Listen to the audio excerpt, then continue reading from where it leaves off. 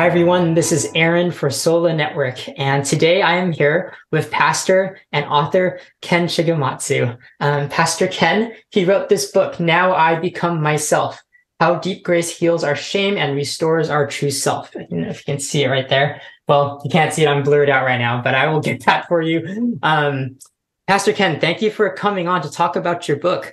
Can you give us a brief introduction about yourself and about your book? Sure. Thanks, Aaron. It's really a pleasure to be with you and your viewers and listeners. So I'm originally from Japan, but have spent most of my life here in North America, growing up mostly in Metro Vancouver. I did some schooling in the Chicago area, in the Boston area, and was actually living in Southern California for a brief time, involved in a church plant and doing some writing for one of the local newspapers, and then came up here to Vancouver. And I've been serving as a pastor here in the city since 1996. Wow. How did writing this book come about exactly? Well, I've observed that the experience of shame isn't just confined to people who've been through abuse or trauma, but people who are very successful in a worldly sense Mm, also struggle with this feeling that they're not quite enough. mm, And so I wanted to explore this theme and to also see how spiritual practices and an experience of God's love, not just a head knowledge of God's love, but a deep personal experience of God's love could heal a person from shame and enable them to live from what Thomas Merton describes as their truest self. mm. Uh, you mentioned shame and leaders, particularly. Would you please give us maybe a brief rundown on your theology of shame or how you address it in the book? And you also talked about the covering of ourselves, which I found to be super helpful. If you could talk about that, and if you could talk about that, how that relates to ministry endeavors, I think that was kind of a brilliant way to open the book. It's rather applicable, I think. Yeah, I don't know if it's just unique to leaders, but we who lead, I think, carry a lot of weight and experience quite a bit of stress. And so we, I think, tend to be prone to feelings that we're not quite enough. Uh, it's been a long time since I've been a student, but for many years after Aaron, I had a dream that I was about to take an exam in math or in French that I was totally unprepared for. Mm, And in this dream, I'm feeling this anxiety that my grades are going to just sink through the floor. I don't have that dream as often these days, but I have another dream. I have a dream that I'm about to speak somewhere, mm, preach, give a talk, a speech, and I have no idea what I'm going to say. So I reach for a piece of paper, happen to have one here on my desk, scratch out an outline, get up in front of a group of people. I look down, and all I see is a number sign, an exclamation mark, a greater than sign, the number 3. And I have no idea what these symbols are supposed to trigger in my memory. And someone gets up in the auditorium, walks out, other people follow them, and soon the space is empty. And what these dreams are telling me is that at a subconscious level, as a human being, as a leader, I don't know if it's unique to being a leader. I don't think so. I have a fear of not being enough, of being deficient in some way.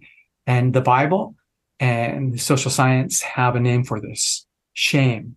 mm, And shame originates, as we who believe in the scriptures know, in the Garden of Eden. Adam and Eve originally didn't experience the emotion of shame. They were naked and without shame, according to Genesis 2. mm, But when the devil, the one who didn't feel like he was quite enough, whispered in their ear, if you'll only turn from God, you'll be so much more. You'll be fulfilled and free. And Adam and Eve turn from God. They literally and figuratively bite, and they don't become more fulfilled and free. They don't become a better version of themselves. They feel like something has been taken from them. Something is missing. And so they cover themselves with fig leaves. They hide in the bushes. And because we experience shame, we also have this tendency to try and cover ourselves with some kind of fig leaf or hide in some way. Shame causes us either to go small and shrink back, or try and go big in order to prove that we are worthy, that we are valid in some way. And Thomas Merton, the brilliant writer on the spiritual life, said that we human beings tend to feel invisible. And so we wrap ourselves in bandages of achievement or material possessions or pleasures or education or building a reputation so that we will be seen as special. Mm. And when we try to prove that we are worthy or special by what we do, what we achieve, what we have, what we experience, or by how others view us, Merton says we're living from the false self. We're projecting an image of ourselves. And the way to overcome that, as I write about in the book, is to have this deep experience of God's love. Yeah. I think that it's very well thought out, really comprehensive, and quite clear the way that you frame shame in this way. I especially like how you relate it to pastors and leaders, like I mentioned before. Now, one of the sections in your book, it actually makes a point to confess in terms of combating shame. Can you talk about this a little bit more? And maybe relate it to the importance of pastors and husbands and high achievers and leader type of people, this part of confession, because I'll be honest with you, I don't know if that happens when we're talking about leaders or high achievers, pastors, even husbands. Yeah, Aaron, confession is a very counterintuitive kind of practice. So when we're feeling shame or guilt or regret, the last thing we probably want to do, especially if we're trying to create a certain image or of ourselves as a successful person, right, confess that to someone else. But it can be powerfully healing and liberating. Brene Brown, the social scientist who specializes in shame research, points out that if you put shame in a petri dish and want to see that shame grow exponentially, just add the elements of secrecy, silence, and judgment.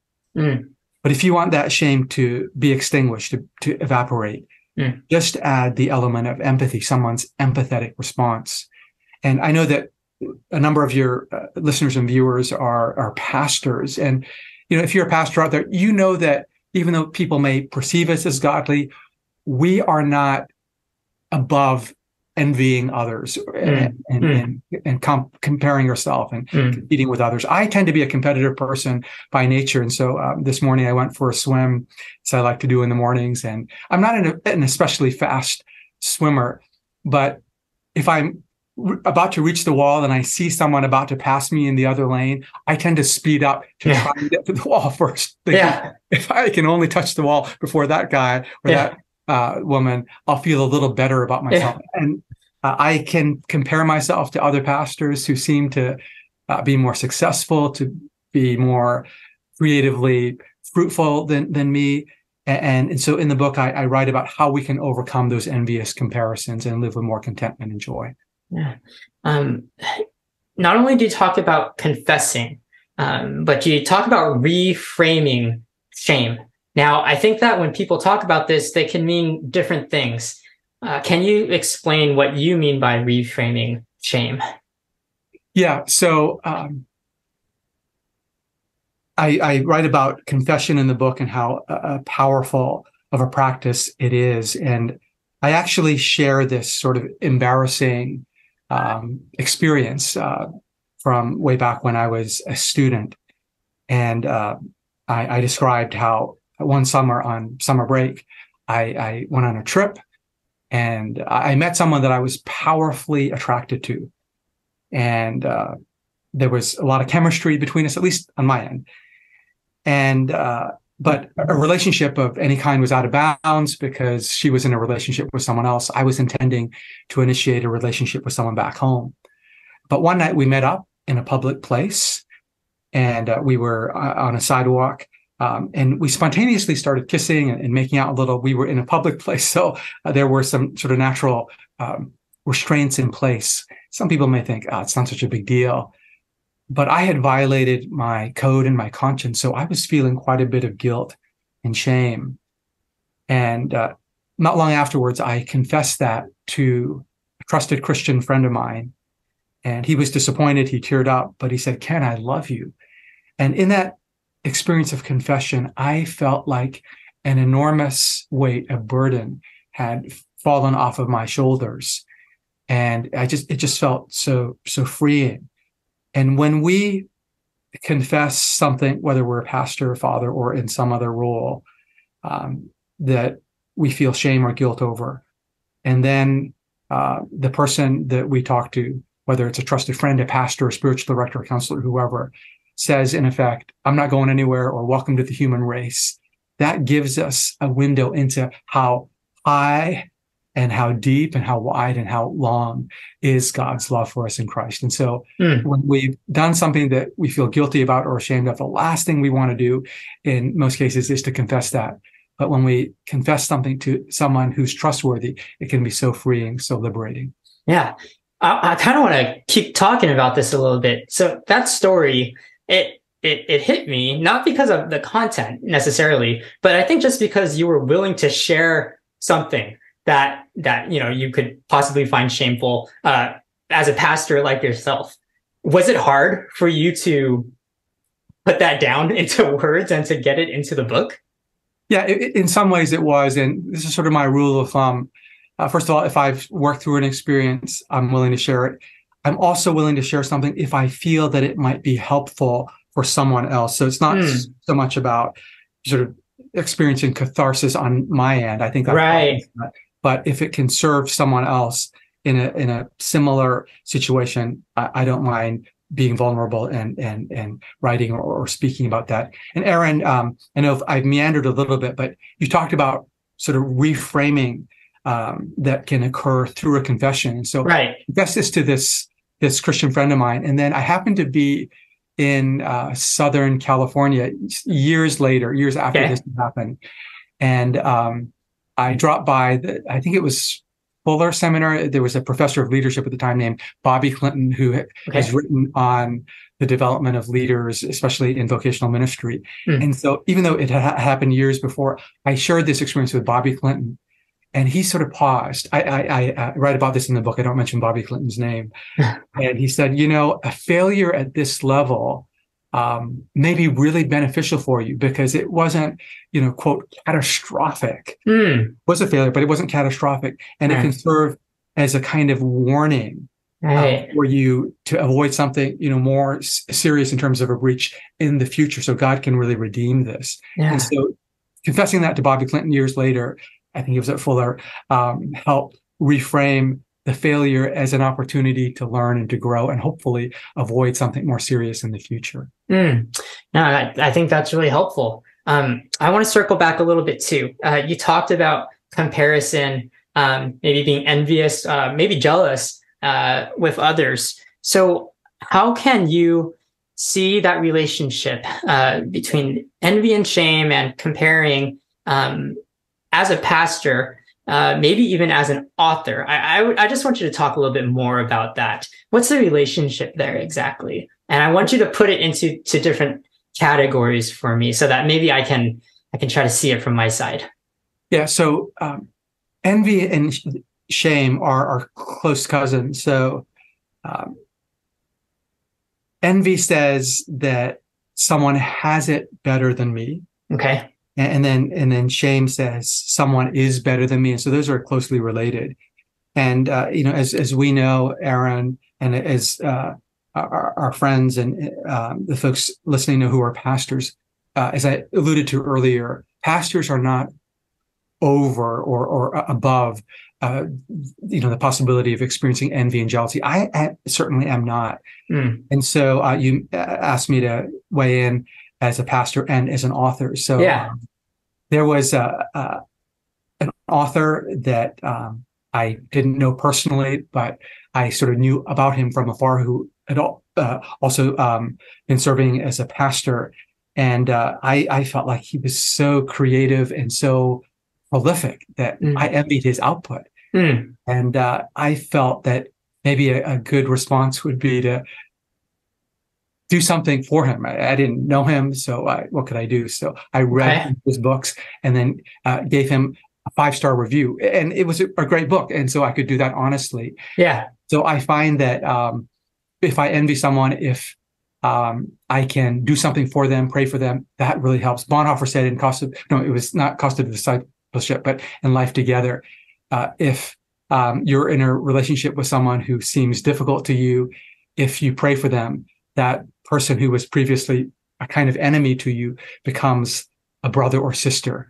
They take on the countenance of Christ. And so that helps us overcome envy. And then if you can get to know someone, that really helps as well. It was Samuel Johnson who struggled a lot with envy, and he came to the realization that the world is so full of misery that no one is to be envied. So there was a pastor that I knew of years ago who I have become close friends with, and he's very successful on lots of different levels. But as I got to know him, I learned some things in his life. I won't go into detail on those in this conversation that Sure. caused him great pain and quite a bit of suffering. And I realized that though he had many admirable qualities, he was not to be envied. And every person is either suffering or is close to someone who is, and so they're not to be envied. Yeah, I love that. I love the actionable, I guess, response to that. I feel like you're what you're saying is that, hey, if you start to feel this way, if you can reach out and do something for that person, do something helpful, pray for the person, for sure, that can help combat your shame and envy and all those other feelings. Is that correct? Yeah, it certainly helps. You know, when I wrote that 5-star review and send or submit, I just felt like lighter and freer. And it's very counterintuitive. When we envy someone, we might want to, part of us might want to try and drag them down. But if we can love them, serve them, bless them in some way, as counterintuitive as it sounds, we are blessed and set free. No, I think that's super hopeful. I think that's a very hopeful, positive outlook. A very, very Christian outlook, I should say, like Christ, right? Your book is hopeful. I want to know if you can talk about beauty and joy. Talk about beauty and joy, because you make mention of those towards the end of the book. I specifically want to know how you pursue it in what I'm sure is a very busy schedule for you. How do you pursue beauty and joy in your life? Yeah. So, Aaron, you're from California, right? Or California. So a California sort of story or research finding from Stanford, which I think is north of you. So an experiment was done at Stanford where research participants were asked to go on a 90-minute walk. Half the group was asked to walk one of the busiest streets in Silicon Valley. The other half of the group was asked to walk a beautiful, scenic, wooded trail near the campus. After their 90-minute walks, each research participant was put into an fMRI machine.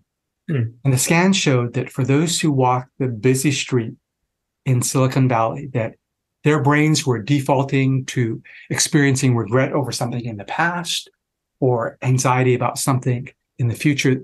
Their brains were just ruminating with worry. But the scans also showed that those who walk the beautiful scenic wooded trail near the university campus, that the part of their brain associated with feeling anxiety, self-criticism, and depression had actually gone quiet. The experience of shame involves self-analysis, self-critique, self-condemnation, which are primarily left brain activities. When we're exposed to beauty, that lights up the right hemisphere of our brain, literally leaving less room for shame to work. And so one of the ways that we can experience peace with God, peace with ourselves and our world, is to expose ourselves to beautiful places, things, and beautiful people. I don't mean that in a superficial sense, but in a whole sense. And so it might mean, so for me, every morning I walk our golden retriever down a wooded street not far from our home. It's a beautiful street. And that awakens me to something of God's love and wonder and creativity.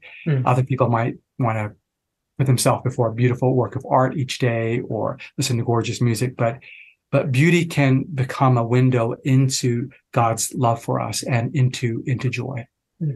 You're telling me I don't need to bask in my shame. Right. Yeah. And that there are portals to joy and a sense of gratitude. Psychologists tell us that about 50% of a person's subjective sense of happiness is likely based on what they call a set point of happiness, their temperament and character. And about 10% of their happiness is going to be shaped by circumstances. But a whopping 40% of our subjective experience of happiness and joy comes from intentional activity. And so whether it's putting ourselves on a pathway of beauty or a gratitude exercise or spending time with people we love and who love us can help us experience more of the joy of the Lord, which is our strength. Yeah. Well, thank you, Pastor Ken. I want to give you another question because I realized I didn't put something in here. I want to talk to you about being Asian Canadian and how did that influence shame in your life, how you came about writing this book, even just what you experienced as a pastor. I want to hear how your I guess how your ethnicity, how your identity plays a part in all of this, if at all. Yeah, no, for sure. So as I write about in the book, as a teenager, I was quite rebellious. I got into shoplifting and joyriding and some small-time drug dealing. I was busted. I was arrested shoplifting, and my parents came to Kmart to pick me up. I was, I think, 14 years old or so.